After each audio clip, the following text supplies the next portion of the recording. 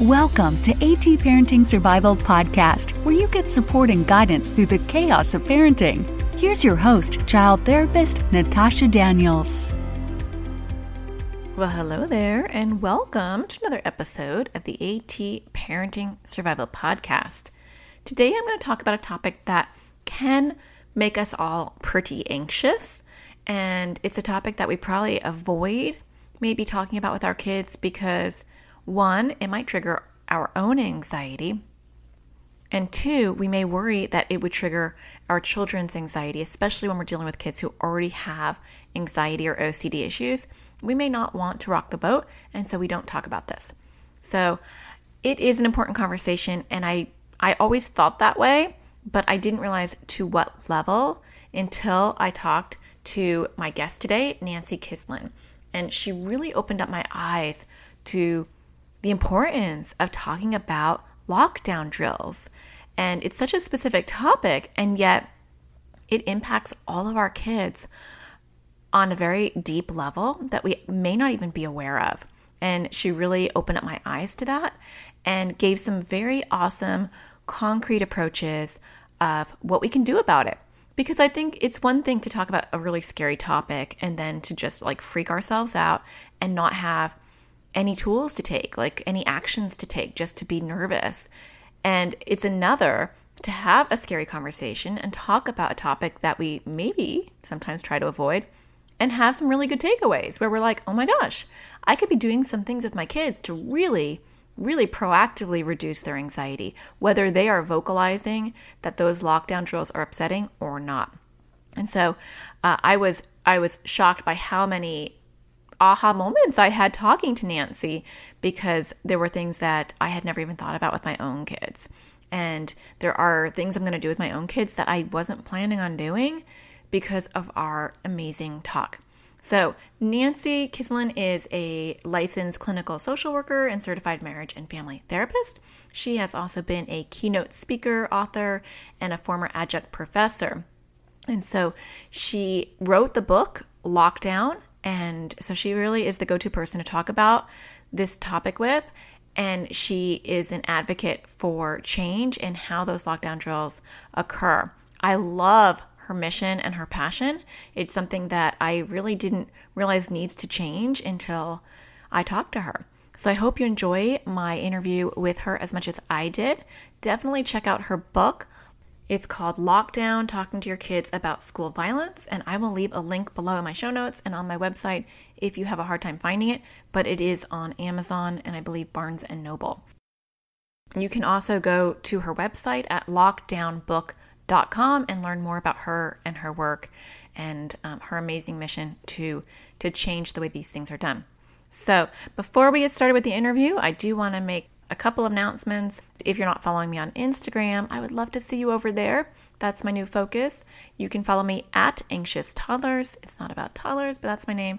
And I do weekly IGTV videos, which if you don't know what those are, they're like short videos on Instagram.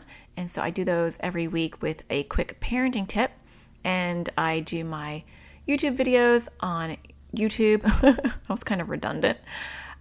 So I will leave a link to my YouTube channel because I make YouTube videos for kids directly to help them with their own anxiety or OCD. And you can just find me right here. And if you're not subscribing, you might want to hit the subscribe button so you don't miss out, because I am making these episodes every Tuesday. So I've got you covered Tuesday, Wednesday, and Thursday, providing some sort of free resource to you so that you can learn how to cope and thrive parenting a child with anxiety or OCD.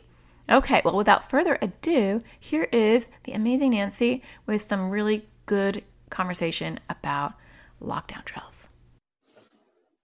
Well, I want to welcome Nancy to the show. Thank you so much for coming on. I really appreciate it. Thank you so much for having me. It's an honor. Yeah, this is going to be a really good podcast because it's a topic that I have never done before. And I actually think it's something that so many of us really want to talk about. Maybe we're afraid to talk about, but every single one of our kids, unless they're homeschooled or online, have to probably experience lockdown drills, something that most of us haven't grown up with. So you're a perfect person to talk to because you're the author of Lockdown, And you had some amazing tips in there that really help things that I wouldn't have even thought about doing, things that I'm going to start applying. But before we get in, I want to, I know you're a therapist, but so am I. But what would make you write about that topic? I love when people ask me this question because I think it's so important that I was focusing on some other areas when the horrific day, February 14th, 2018 happened in Parkland, Florida. And a childhood friend of mine, she posted that her daughter was in lockdown, and it caught my attention. I turned the news on, and of course the horror of the day unfolded. And I immediately thought of our kids. Of course, those children there, but what about all the kids who are watching it in real time on their phones, sitting in class? So as I'm driving to work, and I start at 3 o'clock with my middle school and high schoolers, I'm really weighing, what do I say? Does this child know it? So I just kind of treaded water to see which kids knew and which kids didn't. But a story I'd love to share with you is, I call her Isabel, changed her name. And I saw her 2 days after Parkland had happened. And by then I had sort of found my rhythm of how to ask the kids what they knew, how are they feeling. And this day, Isabel came in and she was so angry. Why was she so angry?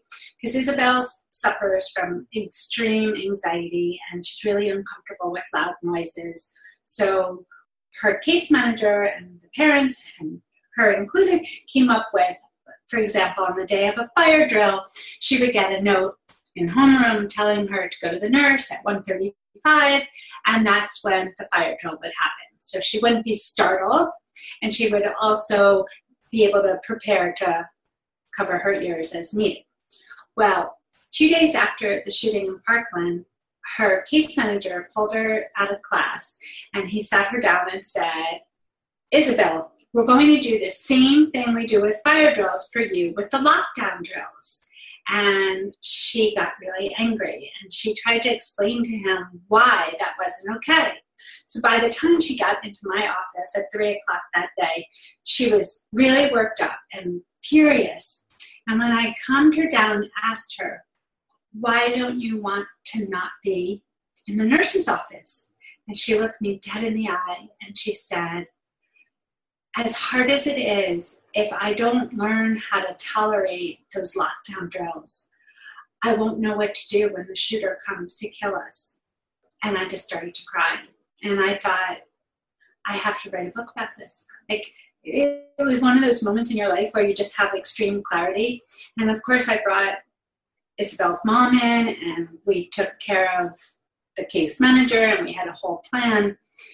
And I'll never forget her words, because the power of a child who deals with so much to be able to be so articulate to say, I will override my fear of all that because I'm so afraid that something so terrible will happen. I thought, do parents know what we're doing to these children? And that sort of put me on this road that I'm on. Which is great. I mean, sad story, but great in that we have to have more of a dialogue about it. That how many of our kids are going through these things and we're not talking about it. Exactly. And, I would be very reactive with my kids, except when my daughter went to high school and, she has anxiety and she started to articulate. She goes to a very big high school, and they would actually, a lot of my kids, well, all of my kids have had times where we've gotten notes home. There's been a threat, or we're taking care of it, or the police are here, both in the elementary school and the high school where my kids go. And so it's like, how do you talk to your kids about that? So we're going to get into it because I want people to have some really good concrete takeaways that they can just be like, okay, for starters, it's important to talk about. So how do we handle our own anxiety before we get into this? Okay, so that is one of my first tips that I talk about is you got to check in with yourself. I'm not saying it's not scary. I know you're not saying it's not scary. It is terribly scary to think that something bad could happen to our children. But we need to check in on ourselves. Talk to our spouse, talk to our friends, talk to whoever we talk to. What is our fear? how in control are we? Are we texting? I say this all the time, but I don't know in different places in the country, but where I live, somehow middle schoolers, even though they're not supposed to, have their phones or their watches on them in class, and the parents are texting, are you okay? Are you okay? And I say, stop, right? Check your anxiety at the door. What does that do to that child? And I interviewed hundreds and hundreds of kids and parents and people like us, therapists and educators for the book. And what I found is the kids are really clear. If parents are anxious about their safety, they have a heightened anxiety. Well, my mom wouldn't be so worried about it, and she wouldn't text me all the time if she didn't really think something bad could happen, right? And my response is 52 million children go to school every day in our country. Our biggest job, your biggest job as the parent, is to remind them that they are safe. That if you didn't think they were safe, you probably wouldn't send them to school, right? If the school has the principal, administrators, teachers, all these people, and it sounds so basic, but a parent being able to communicate that to the child more than once is a really, really important thing, I believe. Yeah, and I think that really helps. We're going to get into how to help your kids directly too. But I do think that approach, one, it's helpful, I think, parentally to hear that it is very tragic, and it should not be something we have to talk about. And it is impacting so many of our kids, even on a small scale of having to have a lockdown drill, let alone these scares. But I know when I talked to my 15-year-old daughter, we talked about the statistical probability, and even though she has an anxiety disorder, I was able to zoom back and say, let's just talk mathematically. How many schools do you think there are in the U.S.? Right. How many students are actually in your school? So even if something tragic happened at your school, which I hope won't happen, and the likelihood is so tiny. I even went down to this part with her. What's the likelihood that you would even be a victim in that? And it actually calmed her, even though it was a very scary topic, and it's even scarier to even bring it back to her school. She's like, yeah, the likelihood still is really small that something would happen to me. I love how you did that, because first of all, it sounds like you were very present, right? You didn't have your phone in your hand. You weren't distracted. You said to her, I hear you. I hear that this is something you're worried about. And that's one of my biggest tips to parents is make this a priority. Your kid, I don't know if your kid, but I know so many kids who have anxiety, or they might not call it anxiety. They just are uncomfortable. They have fire drills and lockdown drills. That means 2 weeks out of a month, there is a drill, right? That's hoping that no unforeseen thing happen, right? Like a story I start out in the book is, I won't tell the whole story, but basically the school went into a massive lockdown, evacuation, went on for a very long time. And what started it? Oh, there was a contractor working on the heater, and there was a wire that came out of his bag, and they thought it was a bomb. Wow. So the children went through this horrific fear, the teachers too, when thank God it was fine. Meanwhile, so in a typical month, there's at least 2 different drills that we put our children through, right? So we have to start with, that must be uncomfortable. It must be annoying, and you helped your daughter just break it down to manageable thoughts. The next step I do, I encourage parents, can I jump in there, is to then give them something to do when they're in that, oh my gosh, what if this happens here? I call it like the scary tunnel that we can go down, right? How do you put in some facts that can slow down the path or even interrupt it? One is, I love what you said, is, millions of kids go to school every day. Give them those concrete facts, but then something else I like to do is totally change the direction and say, okay, wait a minute. Let me identify, am I going down that? Oh, how do I know I'm going down that? Age appropriate, like my tummy starts to hurt. I start to sweat.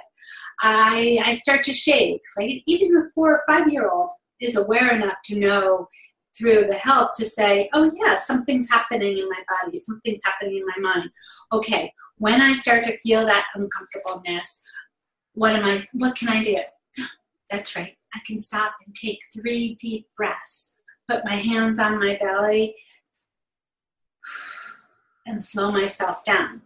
I don't know about you, but I often use the breathing with kids and adults too, and most times people will push back. Oh, I don't like to do that. Oh, I don't like to do that. And I always say, oh, that's okay. Let's just try it anyway, right? Just because they say no doesn't mean you stop with the no. That's okay, right? And I give different instructions, and then it's a discipline. Okay, I have a choice, right? Because most of us who have our anxiety, right? What is that? That means we process. We're processing information so fast. I have a choice. Remember that lady Nancy? She told me I have a choice. I can go down that scary tunnel and think, oh my God, someone bad's coming into the school.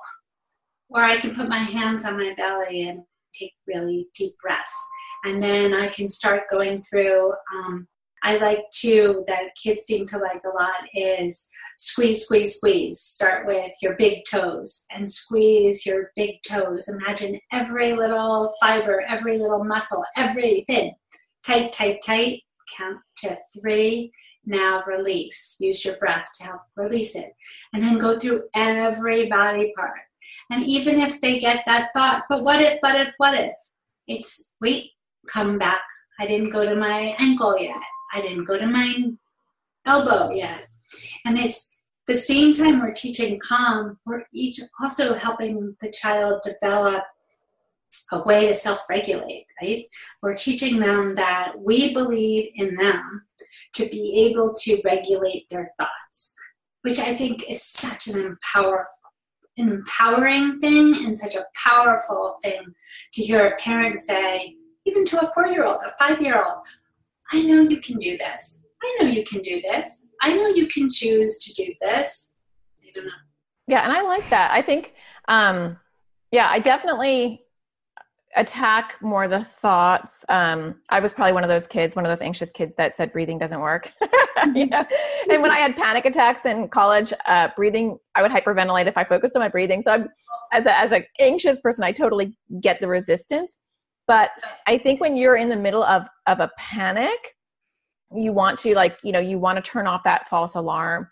And so I like what you're saying. I think, with my little kids, my 2 little ones, but even with my older one too, I explain to them kind of like what you're talking about. I'll say, you can have a lockdown for anything. And they don't tell you, which I think is kind of unfortunate, but I understand why. But I'll say, do you know what that lockdown was for? That lockdown was because there were wild bees, on the playground. And so they had a lockdown for that. And then do you know why they had a lockdown the other day? Because 5 miles away, there was a bad guy that robbed a bank. He didn't want anything to do with you guys, but because he was near your school, they had to lock it down. And so I deal with more with the thought part of it of, we're having a lockdown. It's probably bees. And then how do I turn off my worry cloud? Because my worry cloud has now hit the false alarm button. So I'm feeling panicky. I can't breathe. I'm anxious. And then I love all the things that you said. I would probably frame it for my kids in, your worry cloud is having a false alarm. We need to communicate that the false alarm is not happening. And so how do we turn off the false alarm? The only way we could turn it off is through the deep breathing and going through the muscles. Like, that's a way to tell your worry cloud, hey, calm down, worry cloud. We're just having a drill here. I know it seems scary, kind of empowering them to talk to calm their little worry cloud. I love that. And sometimes it's asking themselves, what do they really need? I found that such a powerful tool that I try to live with too, is when I start to feel that anxious feeling, okay, my body's trying to get my attention. Okay, you got my attention. My tummy's hurting. What do I need? Oh, I need to tell myself positive thoughts. Look around the room. We're all in hiding. Everyone's here. My teacher's here. Okay, see, I'm okay. To teach the child that they can access and ask themselves, what do I need? We find that so much of the research I did that that's such an empowering, that's like another way to turn that switch. Yeah. Something else you said made me think about this was when you said the breathing doesn't always work. What I try and teach with the kids is that if you get in the habit of being more present and more connected to yourself, how do we do that? With breath work, with talking to ourselves, asking whether our worry cloud, or asking ourselves, our body, what do we need? What do we think? Hopefully we lower the chances that we get to that panic place where you're having a panic attack. Because I always think, isn't that the goal? So you have less moments where you get into that sort of crisis place. Yeah, if you could be proactive, that would be a beautiful thing. And to empower our kids to do that they are capable, which I think is really good. And that's really the big push I try to make in my book, is that this is the reality. The once a month in 32 states in our country have state mandated that once a month there's some form of lockdown drill, whether it's a lockdown drill where you lock in the classroom you're in, active shooter drill, shelter in place drill, or now they're big into evacuation drills. Wow, so that's totally separate from the fire drill. Right. That's crazy. Right. So then if this is our reality, I believe that we, the adults in our children's lives, have a responsibility to teach them resiliency. Okay, you are going to be hiding under a desk, in a cubby, something where you're going to be running from an imaginary shooter. Okay, let me teach you skills so you can really survive in this. That's the piece I believe we're falling short in this country. That, I believe we're in such a reactive time because this has happened since really Sandy Hook, right? It's just been escalating. And so I feel like I'm trying to say, wait a minute, if this is our new reality, then, hey, who's focusing on the children's emotional and mental health? And let me show you how we can do it. And I believe we have to train our teachers, right, as well as the parents to really be partners in this of, okay, you know what? It is scary. Let's just acknowledge it's scary. It's uncomfortable. Whatever it is, it's not normal. Many parents will say to me, my kid's fine, Nancy. My kid's fine. They're just normal. It's normal to them. It's normal to them. Really? Did you check in with your kid? Did you find a quiet moment to ask them, have they noticed anyone in their classroom who has a hard time? And that's one of the ways I believe you get the kids to start to talk, is say, oh, Mrs. So-and-so told me on the playground that her child was having a really hard time. Sweetie, did you ever notice anyone in your class having a hard time?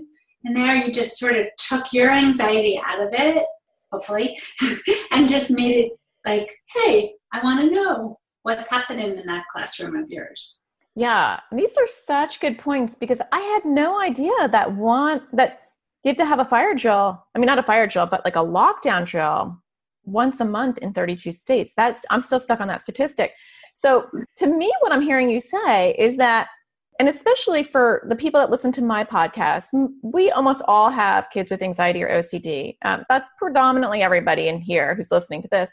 And so proactively at the beginning of the school year, wouldn't it be nice, and it's sad, but I think it'd be really proactively helpful to say, here's your routine, here's your class, this is what's going to happen. And also, because I know noises can be scary, or I know that things, you like to plan, I think it's important for you to know that the state requires that your school have not only fire drills, but lockdown drills.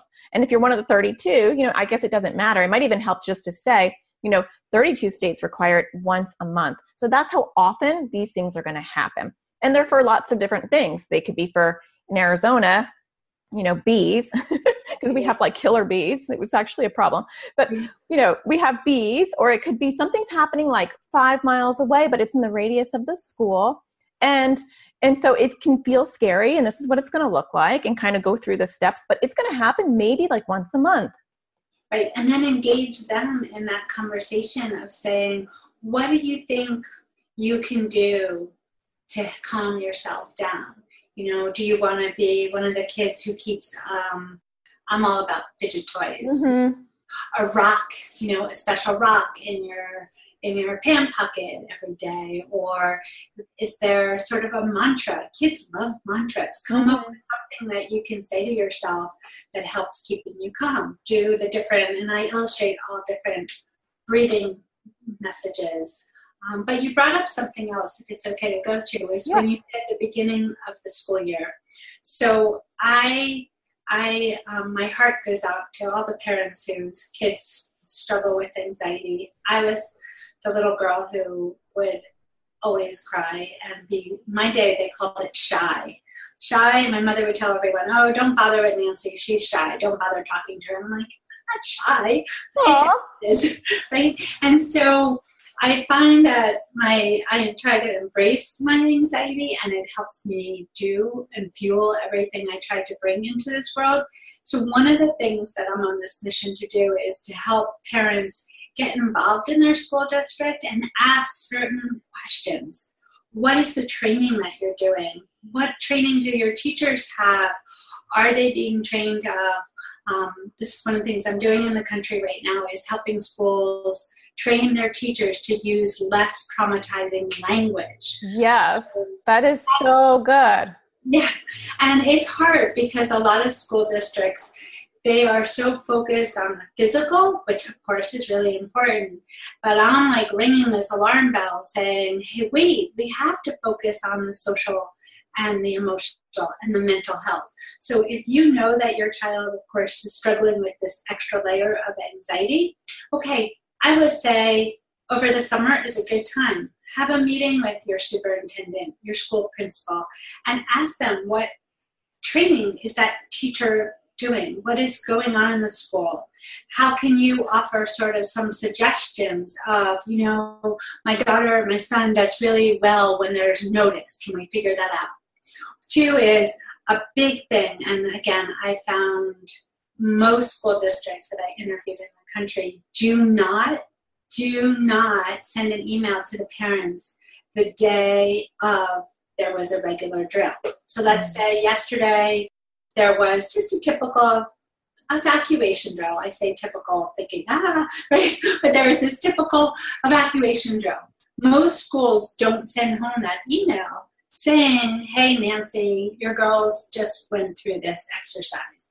So one of the things I encourage parents to do in my book and now is ask. There's no reason why schools can't do that. It's just that nobody thought about it. That's the response I get back from superintendents, from board members. I didn't even think about that. It doesn't cost the school anything. So, and why I think that's such an important idea is because then when you pick up your child, you already know, and let it be on your radar to somehow not lecture them, not drill, oh my God, was it so upsetting for you? No. Just kind of be like, hey, got an email, heard there was a drill today. You know, what'd you notice?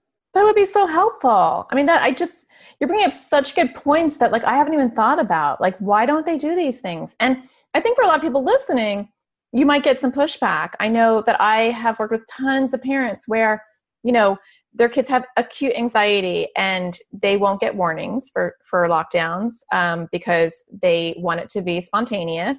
And I get that. But sometimes you get resistance with that.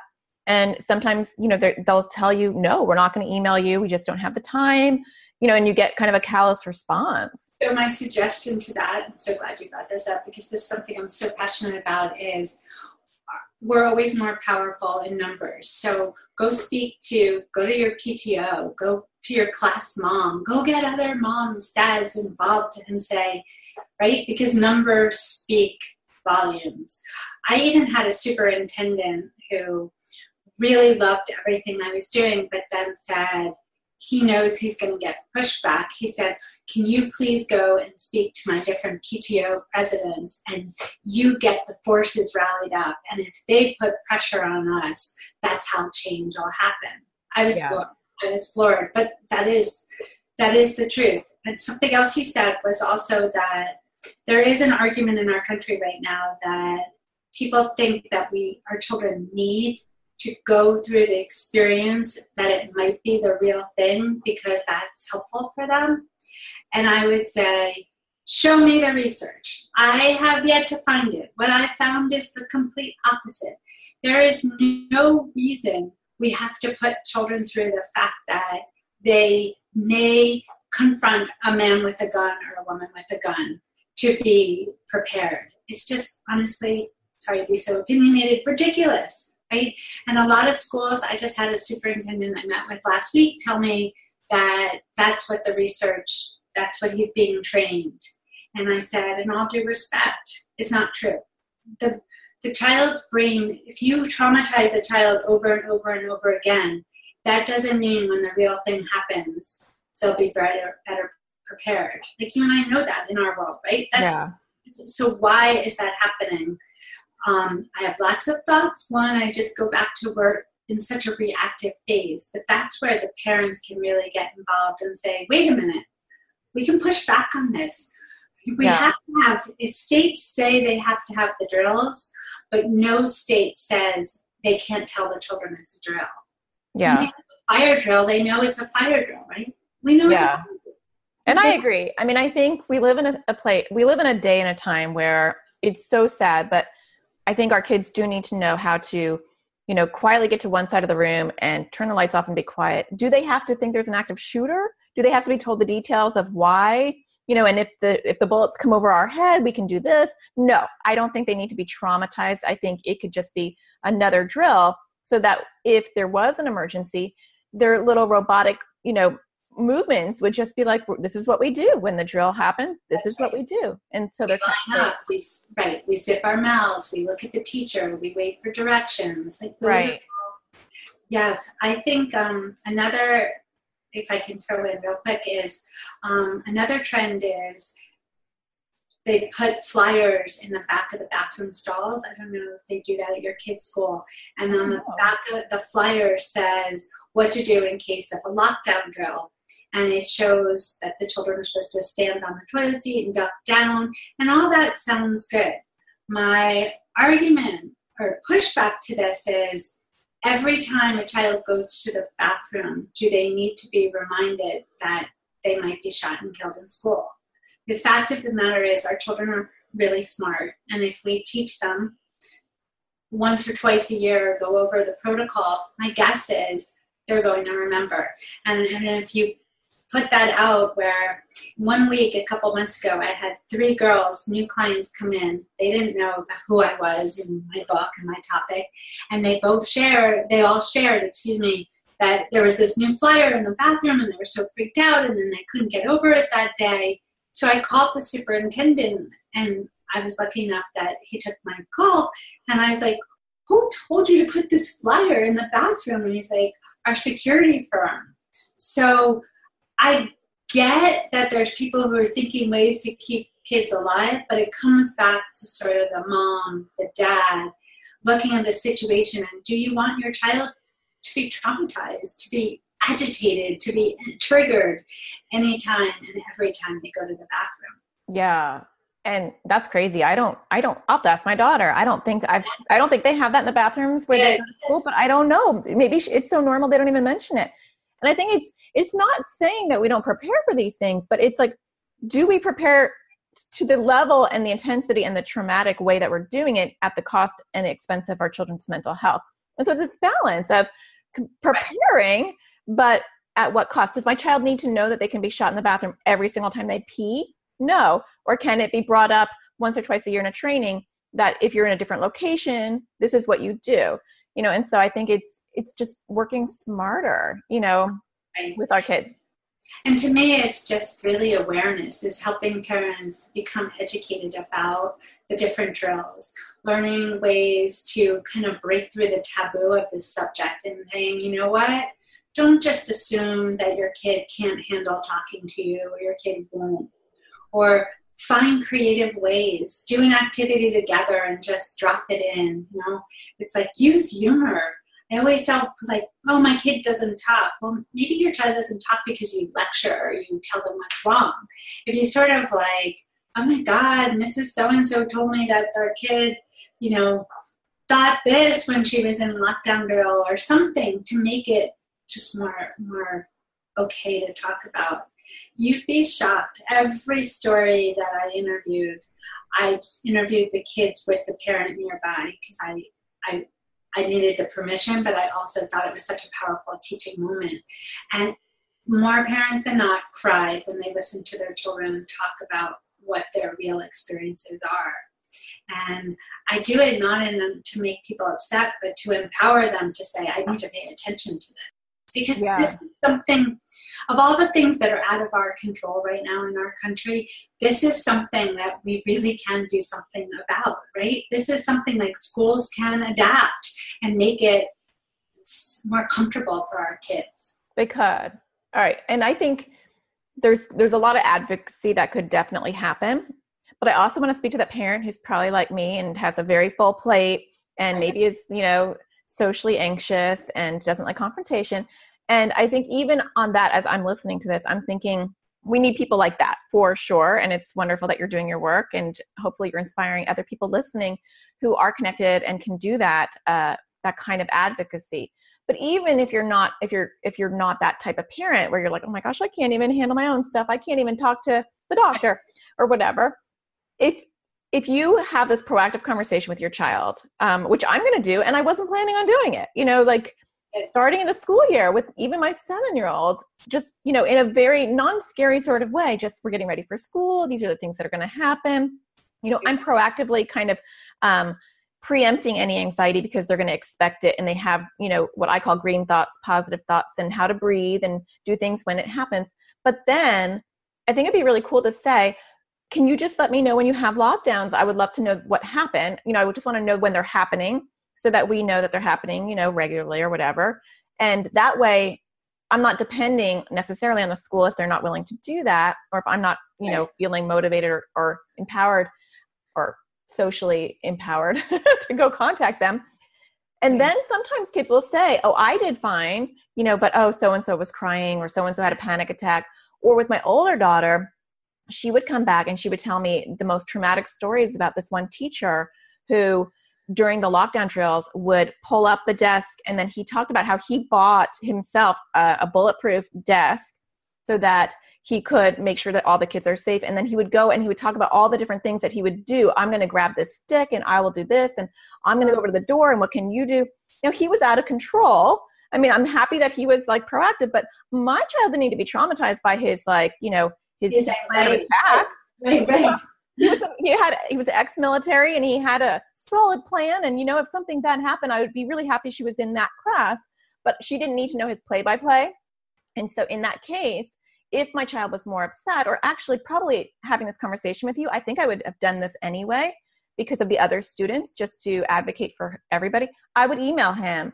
I would feel more comfortable doing that and say, I'm happy that you're feeling very prepared and stuff, but your rhetoric, you're talking out loud, is probably scaring some of the kids.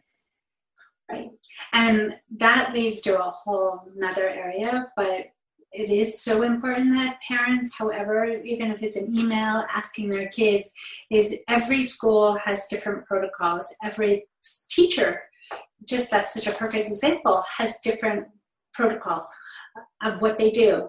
What do I mean by that is I was speaking at a church a couple months ago, and a lovely mother came up to me afterwards, and she said the following story that I still can't believe, is that her second grader went on a field trip with the teacher, and the teacher took them out into the backyard of the school, and they had big Ziploc baggies, and they had to fill the Ziploc baggies with big rocks. And then they kept that bag of rocks in their desk so that when the bad man with the gun came, they were to throw the baggie with the rocks at the gunman. Wow. And that started me on a whole other line of questioning.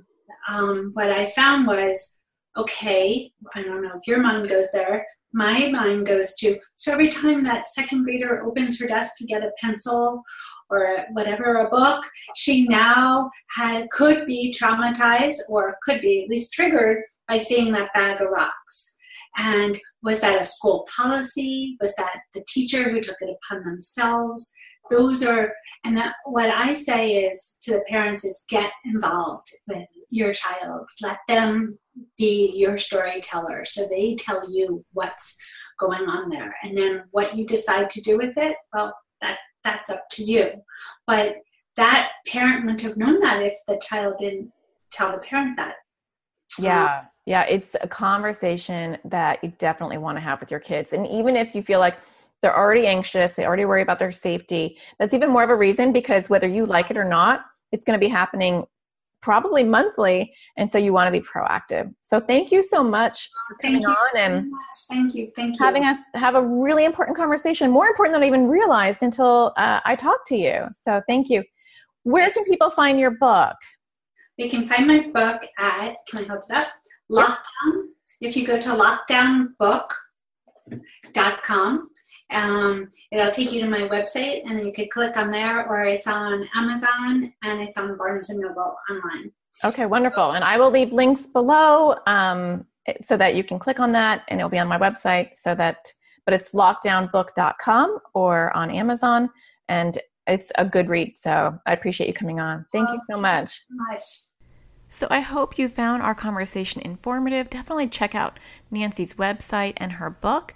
You can go to lockdownbook.com to learn more about Nancy and her work, or you can find her book on Amazon or Barnes & Noble. If you're enjoying my podcast, you can leave a star on iTunes to show your support. I greatly appreciate that, or wherever you consume your podcast. If you have a few extra minutes and you have some time to let other parents know what you appreciate about this podcast, I greatly appreciate that as well. And I appreciate it so much that I always end my podcast reading a few of them. So I want to thank Ms. Casey Ray for leaving a review. She wrote Binge Worthy. I love this podcast. I discovered Natasha's website yesterday, then her YouTube channel, and now her podcast. Her voice is soothing and she's funny too. Well, thank you. It's nice to listen to in the car. I don't get bored as I have with some parenting podcasts, and she doesn't go over my head with clinical terms. Even her scary topics, child predators, abductions, she addresses in a way that I don't get too freaked out, and I'm able to ingest the information. I really appreciate you leaving that review and those kind words.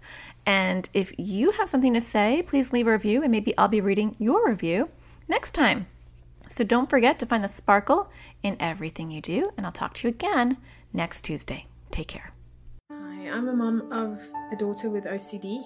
I live in South Africa, and it's a country that doesn't have a lot of resources for children's mental health, and specifically OCD. I really was at my wit's end on how I'm going to support my child, how I'm going to do ERP, how I'm just basically going to parent a daughter with OCD in a country that has little to no resources. And at times it got just debilitating for us as a family, and I was super lonely.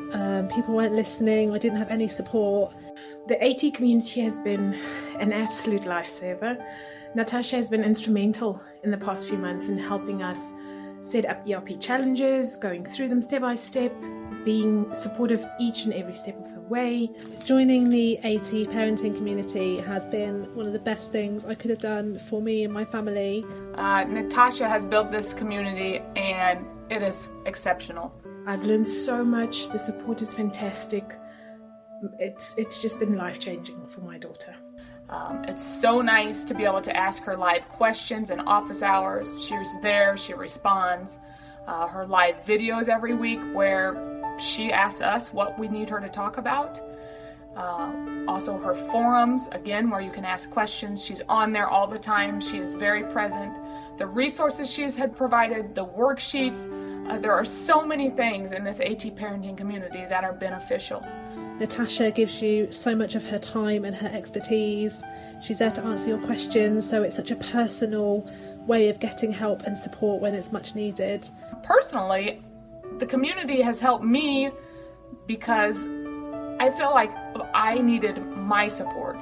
And then you have the added bonus of this fantastic community of parents who are going through such similar things, and suddenly you're empowered and have ways of accessing help and making a real difference to your family.